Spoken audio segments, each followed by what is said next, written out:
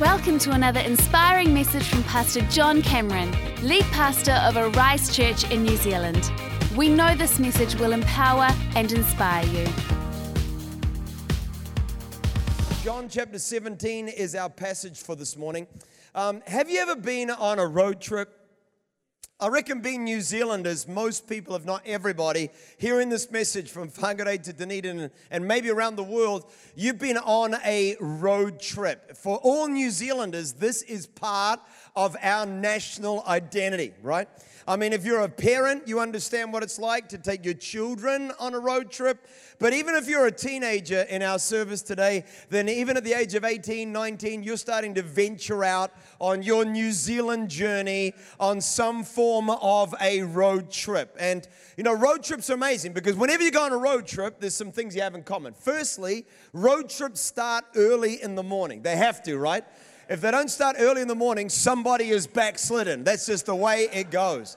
You got to get up at some time before dawn, children in pajamas, you know. You got to load up a vehicle. I mean, in my house, this happens the night before. I personally, as the man of the house, refuse to pack the car. And now, 20 years in, young husbands, write this down, until everything is already in the garage. It will not begin until everything is in the garage. I used to get caught by this in the young years of our marriage, and Jillian's not here today, so I can say whatever I want. But, you know, in the early days, I would say, is everything here? And she would say, yes. Then I would start packing the car. And, you know, there are people literally nodding all over the auditorium, like empathy breaking out. Because she would continue to come up to me as I'm playing Tetris with the boot of the car. Oh, darling, I've just got to, you know, we need to make sure we've got and here's the medicine pack, and we better take the board games, you know, and, oh, I forgot the kitchen sink. I mean, honestly, you know, her dad has a policy that you can pack shoes and stuff that are not in suitcases. This will not happen in this generation of my family. I am the man of my house, and we have new rules in our family, and you know, then you get the car loaded, you're already exhausted and a little bit tetchy by the time that has happened, right? Then we get everybody and we load them in the car. That's a moment of bliss because we've got a destination in mind. We're heading on a holiday. Everybody's kind of motivated. There's family waiting for you at the other end or something that you know, a ski field, anything. But it's always going to be better at the other end of the rainbow.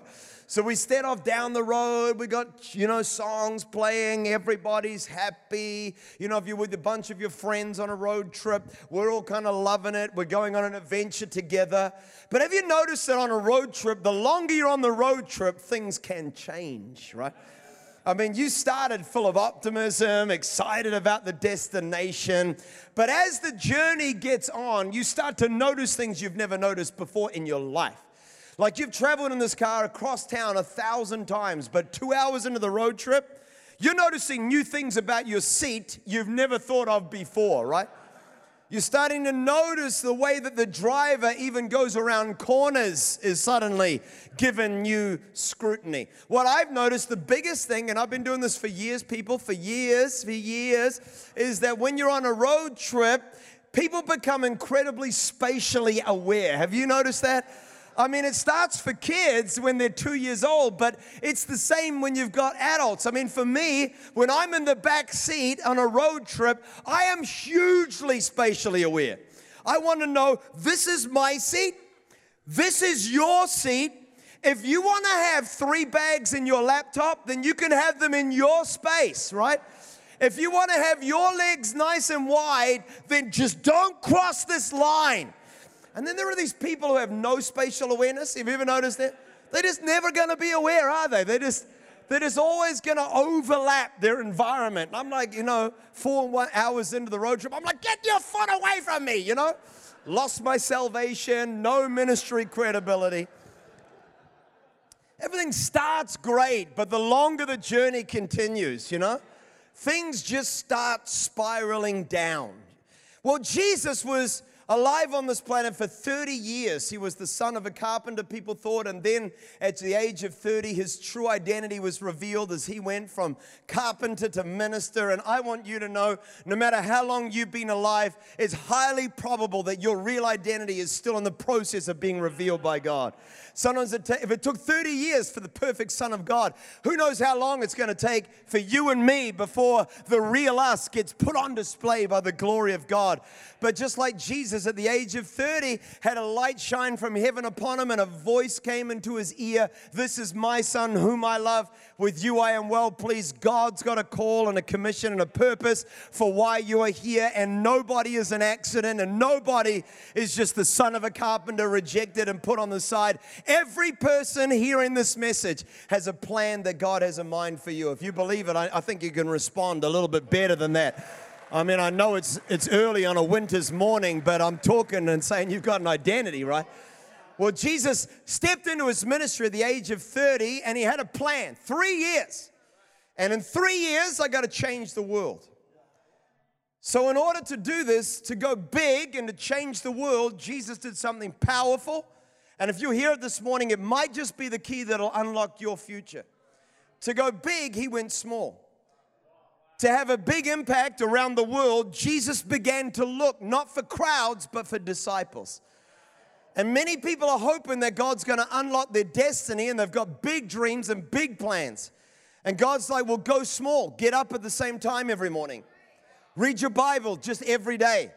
Pick one habit and change it. Not four, just one. One thing about you that by Christmas you could have improved. If you want to go big, go small. Jesus pulled these disciples out and he found these guys. He chose people that you and I would never have expected. If we were alive then, we would have thought he would have gone to those in the doctorate program in the universities. He would have gone to the elite. But instead, he chose manual laborers. He chose people on the sides. He chose a tax collector, which was a person reviled and despised by society. I mean, outside of his core group of disciples, he allowed prostitutes. He allowed women who had no husband anymore to be involved in his ministry team, fundraising for him, providing the meals.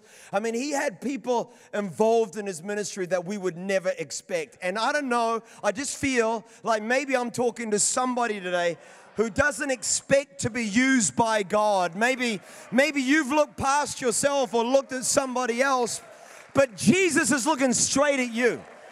He doesn't see what everybody else sees. You see what I'm wearing, but God sees my heart, right? And Jesus is looking at the heart of these young guys, and he calls them out, and they begin to follow him. And a trip begins. I mean, a journey begins. And what a journey it is. I mean, for the next 3 years, these guys get to roll with Jesus. They're going with him everywhere. I mean, they ate with him. They all kind of, were part of the same, Marae-style sleeping quarters, They were all journeying together. They were all part of the same posse, the same group. Jesus would preach a sermon. They got to hear it. He'd have conversations afterwards where he kind of elaborated more on his content. They were part of that. They were there when people were raised from the dead, when people got their sight back, their hearing back, their ability to walk back. Demons were driven out of people. And then Jesus said, now it's your turn. And he gave them a job. I mean, they were like 14, 16, 18, 22 years old, and they've been given power and authority by Jesus. Hey, listen, mental note, you never can say you believe in somebody until you're willing to give them a job to do. A belief in a person is not a compliment, it's an action. I believe in you, it's a verb. Go for it, do something. I believe you can do more than you could ever think you could do. I mean, they're loving it. They're on this amazing journey. And they're only on this journey, team, for 3 years. And as that journey gets closer to coming to a completion, well, the behavior starts to deteriorate just the same as it does on any road trip you've ever been on. I mean, if you read the Gospels and you're reading them with eyes wide open, you would kind of get to a point where you're like, these guys, it's like the longer they spent with Jesus, the less saved they seem to be.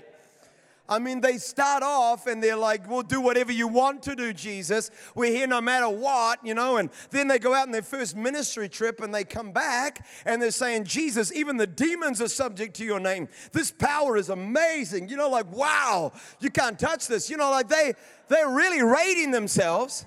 And then Jesus says, well, let's go have a break. And so they take off across the lake to recover from their time of ministry. They'd heard that John the Baptist was dead, so they're like exhausted and depleted emotionally. And then when they get there, 5,000 people roll out. And so Jesus performs miracles and teaches them for the day. At the end of the day, these disciples are like kids who are bored with the puppy. They're like, let's send them away now. Jesus is like, no, that's not why we're here. We're here to make a difference. Before you send them away, you bless them. You don't get to turn your back on this thing. Then they start arguing amongst themselves about who is the greatest. I mean, they're having huge conversations like, are you the greatest? Are you the greatest? I'm the greatest, But they got two disciples, James and John, the mummy's boys, and they get mom to roll up to Jesus and to ask, this is a true question, it's in the Bible. Jesus, when you get to heaven, can I have a throne on your left and a throne on your right? These guys are literally saying, this is my seat. I am the greatest. Get out. I'm going to decide the playlist. You want to listen to United? I want to listen to Coldplay. Stop telling me I'm not saved. Like they're like drawing lines, right? You'd expect it to be like, oh, we're here to serve the world after 3 years with Jesus. But it's exactly the opposite. And then finally, they've left Jericho. And as the whole journey reaches a completion, the last city they were in before Jesus' grand entrance into Jerusalem was Jericho. They roll out. They're heading towards Jerusalem. You've heard the public thing that when they got there, people began to Palm Sunday, where they grabbed palm branches and cloaks and they shouted Hosanna to the Son of David, and the children all sang songs, which is where our Palm Sunday inspiration comes from. But here is the private conversation. Jesus rolls up to Peter and John. Now, if you're going to pick the top two, that's your top two. Peter and John, they wrote books in the Bible. And Jesus says to these two cats, he says, I want you to go ahead of this team. When you get to Jerusalem, you're going to see a man carrying a water pot, and I want you to carry him. Follow him. I want you to follow him. He's going to get to a house. When you get to a house, you're going to roll up, knock on the door, and you're going to say, where is your large room? Because the master is coming, and he has need of a space to have a meal. The meal is what we call the Last Supper. All right, you in the story? So in the background, there's this big triumphant entrance and everything's going down. But Peter and John have been delegated by Jesus the role of the hospitality team. He's like, you don't get to be the pulpit dudes who won't carry water. You're going to serve in this instance. So the big grand entrance takes place. The crowds dissipate. Then Jesus rolls up at a house. Okay, so when he gets there, it's a bit awkward because the Last Supper is the most intimate meal Jesus enjoyed while he was on this planet, and he excluded everybody but the 12. Peter and John are the caterers. The other 10 disciples are in the room, and Jesus. 13 people, one table, everybody's together. So when they roll up to the room, this ministry team, who only a week ago or 2 weeks ago had a woman grab a jar of perfume worth in New Zealand currency, about 43, or if you live in Wellington, where people earn more than the rest of the country, $46,000. A very expensive jar of perfume was used to cleanse his feet after his day's journey. But now we're in the upper room at the end of the grand entrance, big crowds, lots of dust on the feet, and there is no one, no servant, no willing follower, just a competitive, road trip weary group of 12 disciples and a need for some feet to be washed. Gets a bit awkward because everybody's thinking not who's the least. They're thinking who's the greatest. If I take the low road, then I'm admitting that I'm not the greatest. It goes round the table. Basically, as everyone walks in the door, their feet are dirty. Next guy, next guy, next guy, knowing that they should never cross the threshold with their dirty feet.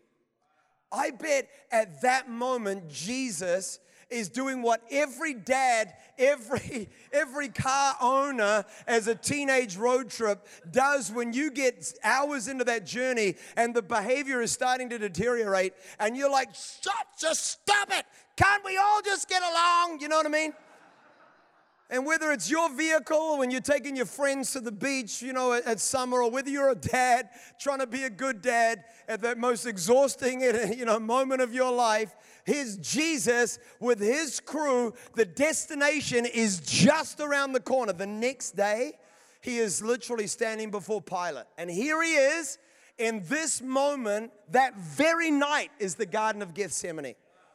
And in this moment, Jesus gets down, and John 13:3, I believe, is the most important leadership scripture in the Bible. I require every paid pastor on our staff to know it off by heart. So I'd like 3 to come up here and no, we're not going to. John 13:3, the Bible says Jesus knew. Johnny, you ready? You ready? Liam's got a newborn child. He can't even think right now. Maybe he can. If he can, he's amazing. But, you know, John 13:3, the Bible says Jesus knew that he came from the Father, that he was returning to the Father, and that the Father had placed all things under his feet. He knew where he came from, he knew where he was going, he knew what God had called him to do. So he got up from the table, stripped off his clothes, put a towel around his waist, and he washed his disciples' feet. If you know where you've come from, if you know where you're going, if you know what God has called you to do, then what you do will never define you. Now that will change a life today. It will change a life. If you're guarded about what you'll do, if you don't want to be seen in a servile role, if you're concerned for appearances all the time, then I can guarantee you one thing. You don't know where you came from, you don't know where you're going, you don't know what God called you to do. If you know that, then the task does not define the identity. They finish it all, they have the meal, Judas leaves, he's now filled with literally the spirit of Satan, the Bible says. Jesus, in every other gospel, bails on this moment and goes to the Garden of Gethsemane. But in John 17, John was there every time Jesus had a private moment. He was in every room. He was on the mountain. He was there in the prayer times, there in the garden. And here, in only one gospel, we get a prayer that Jesus prayed that you don't see anywhere else in the Gospels. His prayer not for himself, that was the garden. Here, Jesus prays for you and me. And this is what he says after 3 years on a road trip. 3 years of deteriorating behavior, Jesus prays in John 17, verse 20, my prayer is not for them alone. I pray also for those who will believe in me through their message. Tap the person next to you and say, that's talking about you. I pray for them that all of them may be one. Could they all just get along? Father, just as you are in me and I am in you, may they also be in us. Because, man, if they could be one, then the world would believe that you have sent me. I have given them the glory you gave me, that they may be, come on, shout it out. Let me hear you, Whangarei. They may be one as we are one. I in them and you in me. May they be brought to complete unity. To let the world know that you sent me and love them even as you have loved me. Here we have our Jesus on the edge of his departure to heaven. Literally, he finishes the prayer. John 18:1 says he went to the Garden of Gethsemane, arrested, everything takes place. He's crucified within the next 48 hours. And his prayer on his departure is that you and I would get unity. Jesus said, if we don't get this unity thing happening, then man, it will all have been worthless. Jesus says, I'm about to take off and go to heaven, and you know what's going to happen when I leave? Power is going to be poured out. I have given them your glory. It's about to arrive. Anybody grateful that you're not living in the Old Testament where a high priest had to enter into the presence of God, but now you're in the New Testament. The temple, the curtain has been torn in two. We can come boldly before the throne of grace. Jesus welcomes us into the holy presence of God. There is no fear, there is no trembling. You don't need a bell around your foot to wait for you to die when you come before Jesus. Your sin is forgiven, the access has been made clear. You and I are literally given the ability to walk in the very presence and glory of God. Somebody needs to lift their voice and give God some praise for that.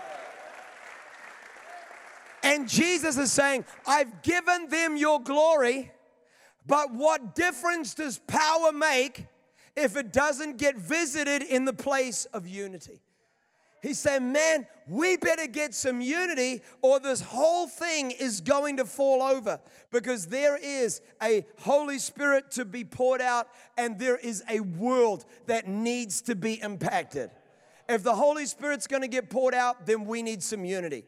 Psalm 133, that when the people dwell together in unity, there the Lord commands the blessing, and it is like oil. Oil is the Holy Spirit.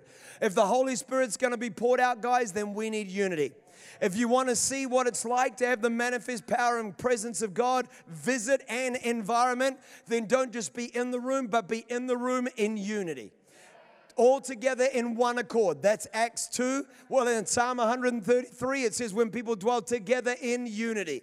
You get those two things together. Same people, same language. One room, one accord. All together in unity. Well, right there, you've got a visitation possibility. I don't know about you, but I don't believe God wants us to be Christians just so that we get a magical ticket to heaven. But He wants every person in our community to be saved. He wants every sick person to be healed. He wants our generation to be alive with the hope of the gospel. God wants to visit people with His power and His purpose. If you believe it, lift your voice from Whangarei to Dunedin in every corner of the world and shout yes. Come on, we serve a mighty God. The Holy Spirit gets poured out when you have unity. The second thing that happens when you get unity is that the world is impacted. There's nothing attractive about disunity. In fact, when you've been on that road trip, have you ever rolled up to have a meal somewhere on the road trip and your kids are like arguing the whole way to the counter? And then there's some other family and they look like they've been journeying as long as you. Now, you got to remember that I'm a pastor, right? And people kind of know me a little bit. And so often I roll up to these places and I'm looking around the restaurant or the cafe and I'm trying to work out who in this McDonald's knows me. You know what I mean? Because then I'm trying to be a really good Christian family. You know what I'm saying? And my kids are like, we're not even saved, let alone a pastor's child, you know? They don't swear, but they do everything else. And then you're rolling up and there's some dad, and and he clearly is 6 hours into it, but his children are perfect. And mom's loving and she's like, And I know, they look like Ned Flanders in The Simpsons, you know what I'm talking? And in your heart, you're like, I should be happy for these people, but really, you want to know the car and let the tires down. Because nobody should be that nice 6 hours into this trip. It's just horrible. There's no child's that good. And there's just nothing attractive about disunity. There's nothing that draws you about disunity. And I believe God still wants a church full of power. Do you believe that? I believe God still wants to visit us with His presence. I believe that God is still wanting to move in the nation of Aotearoa with revival fire and cause us to be a city on a hill that cannot be hidden. Come on. We just built this building and literally 30,000 cars a week drive past it, and it is a beautiful beacon of light in what the city call a gateway property. The building glows all night long with a beautiful luminescent hue. I love that. That was a great turn of phrase. But the truth is, my friends, that it's not just a building that's going to draw people. It's the light. It's the light of our conversation. It's the light of our love. It's the light of our unity that brings a lost world home to a Savior. So Jesus prays and He's like, man, if we could just get this team to be one. I mean, Father, let's start with the 12, but let's not start with them. Let's go to every generation. Would they all stop posturing, jockeying, thinking about their own independent whims and fancies? If you're going to be a follower of Jesus, Jesus is praying for you that you will no longer live a self-centered life, but that you'll reach a point of unity. It's crucial that we understand that Jesus is praying for His church. He is still praying for His church. He says, I live to intercede for my church. And His prayer is constant. Would they all just get along? Would we have some unity around here? Now, unity is just about two things: a common purpose and shared participation. Purpose, participation. Purpose, participation. That's unity. And God is saying, when you get that kind of unity, well, there you can do anything. This whole series is inspired by Genesis 11, where God came down, looked at these people building the tower, and He said, if there's one people speaking the same language, they've begun to do this, then nothing they plan to do will be impossible for them. They've got a shared purpose, and they're all participating. They can do anything. Jesus here says, may they all be brought to complete unity because they got a shared purpose: build the church. Not build a city with a tower that reaches to the heavens, but build a church that is a beacon of light to a lost and broken world. And then they said, here's our participation. Let's make some bricks. And the Bible says that we are building living stones that are being shaped together into a dwelling place in which God will inhabit by His glory. Every person that we lead to Jesus is a living stone. And the church really is not bricks and mortar or steel and surroundings or lights, but it is the people. And God is saying, if we could get this unity thing happening, then we could make a massive difference. Now, church, this whole journey of Arise began with a promise that one people speaking the same language could do something great for God. I really believe our church is positioned right now at just the beginning of our journey. We are just getting started on this journey that God has got us on. This is a seed for a future dream. That New Zealand would be a Christian nation. That's what I believe God wants to take place. That every child would hear the gospel, every kid would have a full stomach when they arrive at school, that every marriage would have a chance to hold together, that every addict would discover God doesn't want to bind you to your abuse, but wants to liberate your dreams, where every person would be whole and healed and every life will be saved. I believe New Zealand wants the gospel. God wants the gospel shining over our nation so that our nation can be blessed and whole and healed and strong. And if you believe God still can visit New Zealand with revival fire, I want every person to lift your voice and give God some praise. Come on. Come on. In unity, we declare that God has still got a purpose for His church. That New Zealand is alive with a future, that we can see New Zealand saved. If you believe it, lift your voice and give God some praise right now. Come on, come on, come on. Now listen, if we're going to take that dream and we're going to make it a reality, I actually believe, let me make the most audacious statement I've potentially ever made. I believe we have everything we need. Everything we need. 6,500, 7,000 people are going to hear this message today. If every single one would get a spirit of unity, if you would answer the prayer of Jesus and get a spirit of unity, if we would come together in one, then I believe we have everything we need to leave an indelible print in the nation of New Zealand. Never has Arise been the only church. We want to believe in everyone, but this is the one you're part of. And God wants you and I to be in unity with His purpose and His plan. Because the truth is that if one can put 1,000 to flight and two can put 10,000 to flight, then I reckon 7,000, 10,000, 14,000 can witness to 4.5 million. And if you believe it, I want you to lift your voice right now. I believe we need to declare this over New Zealand, that Jesus loves people. He loves a lost and broken generation. He is still leading people home to the Father. If you believe it, give God some praise right now. Come on. Come on, He does. Oh, it's the middle of July, but it feels like in Lower Hutt, this has just become an upper room. Like God is indeed still visiting people, visiting wells, unblocking a generation, leading lost people to the Father. Do you believe God's on the move? Do you believe New Zealand is ripe for revival? Do you believe Jesus is still the hope of the world? If you believe it, lift your voice and give Him praise right now. Come on. Come on. See, let me illustrate this for you. Let me show you what it's like. If a person's body for this next few minutes could represent a vision, I need one strong man to jump up here right now. Come on up. One strong man. Here we go. All right. We've got one strong man. Does anybody believe? How you doing, Jimmy? You good? You are a strong man. Does anybody believe that vision is carried on the shoulders of people? Right? God entrusts vision. Jesus entrusted His church to you and me.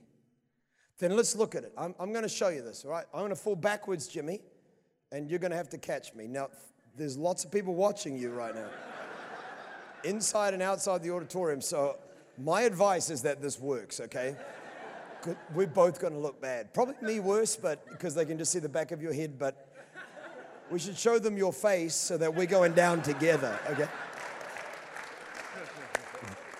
Love you, man. Okay. All right, so I'm gonna fall back and you're gonna catch me. That's a declaration. And you're gonna hold me, okay? All right? Okay. All right. Praise God for a full head of hair. All right. If Jimmy is carrying the vision, then Jimmy is an intercessor. There's no way Jimmy can carry this vision for long. Have you ever met somebody with a dream in their heart that has no chance of coming to fruition because they're just alone in that vision? They're interceding for the dream. Now, if we're saying, you know, we're part of a church, but it's their church and your church and John, your church, and I thank you for your church and this church, this church. If it's third person language, then all we've got is a dream. We got an intercessor, we got a dream, but it's got no legs. I mean, Jimmy's probably, man, his shoulder's huge, but he's probably feeling it. Praise God, Jimmy, that this is after the fast, because I lost 12 kilograms. You would be carrying 82, instead it's 67.3, you know. Yes, I weighed myself this morning. So this has got no future. This has got no power. All right, now put me up. Okay. Now, if we get 6 or 8 people, I need 6 or 8 men just to jump up here right now. Not trying to be sexist, ladies. Just stay with it. Okay, you need to get nice and 2 lines, nice and tight kind of thing. Okay, 6 or 8, just 6 or 8. We've got 9. Okay, great. This is like a spirit of willingness. Okay. Now I'm going to kind of jump out, and you have to catch me. You have to catch me. Okay. Are you ready? Okay, here we go. 1, 2, 3. Okay. All right. Whoa. Okay. All right. Hey, do not try this at home. Okay, all right. So now we've got enough people to hold the vision. You know what was interesting as I was preparing this illustration, every Arise campus that I can think of started with about 6 or 8 people. Wow. I remember sitting in a lounge room in Christchurch. I remember 7 people moving to Wellington and staying in a house in Kilburnie. I remember being in Whangarei, meeting with Aaron and Pauline, Dean and Dale, with the amazing worship leaders whose names have gone from my head, but you were in my notes. Joe and Jess, Stephen Ma in Hamilton, Rihanna, a couple other people, meeting with them there. This is enough to hold a vision. But it's got no long term, right?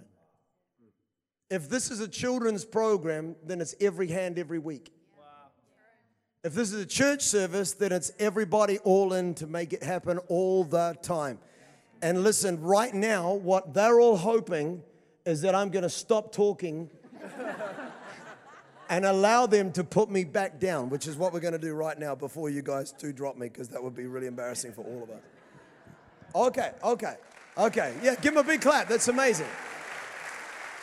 Now I need about 40 to 60 men. Come on out here, 40 to 60 men. Jump on out here right now, and pack nice and tight. This will work easier for everyone if it's tight. We should almost rotate the center. But get nice and tight in here. Okay, so I'm going to jump up, and you guys are going to carry me. And nice and tight. No gaps. All the way to the stage. Fill the space, front to back. Not a thin line. That will not work. It's not a thin blue line. It's a dense line, okay? They're going to pick me up, and then they're going to move me about, okay? Move me about.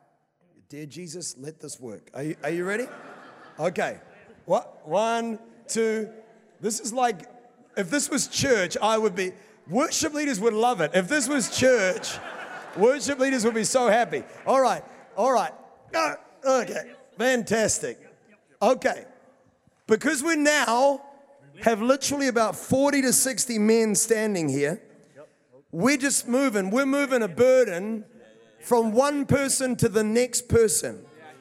And because we're moving it from one person to the next person, what would be impossible if there was only 6 or 8, they could hold me up here for literally an hour. And if we added more men to it and kept it more and more, then this would literally have no end in sight. Have you ever seen people at a concert and they're up there crowd surfing and they're just literally going across a whole lot of people? Well, I believe that we serve the God who's got a vision for his church. And a vision is a crowd of people. You can put me down on the stage now. A vision is a crowd of people. We're done so well, let's not stuff it up, okay? Quit while you're ahead. A vision, thank you guys. Give a high five. Thank you so much. Thank you so much. If vision is a crowd of people, then if the team is getting bigger, if everything is packed in and the vision is a person carried on the shoulders, then the bigger the team, the more possible the vision is. What Jimmy would have struggled to do for 10 seconds, 100 men could do for an hour. This is the way it works. If we want to build God's church, and you're like, okay, we need a children. Is anybody grateful for the children's ministries of Arise Church? Come on, are you grateful for people who are going to look after your 1-year-old, your 3-year-old, your 8-year-old? You know, when they have life groups, they call the kids, they send them cards on their birthday. If it's one leader, then it's just hours of cards. And every Sunday, I was a children's pastor. It's exhausting. But imagine if there's 60 leaders. And then now you're on the rotation just once every few weeks. Well, now we've got capacity. We've got a dream. We've got a potential to impact more people. Okay, let's talk about it in a church service. If you walk into a church service and you've got one campus pastor, and I've been this person, standing at the front of a service and nobody else is clapping, but you're trying to clap those hands for a whole auditorium. I would go back to church, back home from church in 2003 with what looked like stigmata. My hands would literally crack open because I'm just in it to win it. No one else is going to clap. Jillian can't clap in time, so stop clapping. And then I'm just like clapping. One day this church will clap. They will clap. But right now, it's me against the world. But I'm going to clap. Come on, clap your hands, all you people. Clap your hands. Come on, it's me against the world. But when we're all in it together, team, well, then it's got a life, and it's got a sound, and it's got a resonance, and it's got an impact. Because when we're all in it together, well, now the clap of praise can literally break a chain. Are you with me today? Thanks for listening to this message from Pastor John Cameron. If you would like to find out more about Arise Church, check out arisechurch.com or find us on YouTube.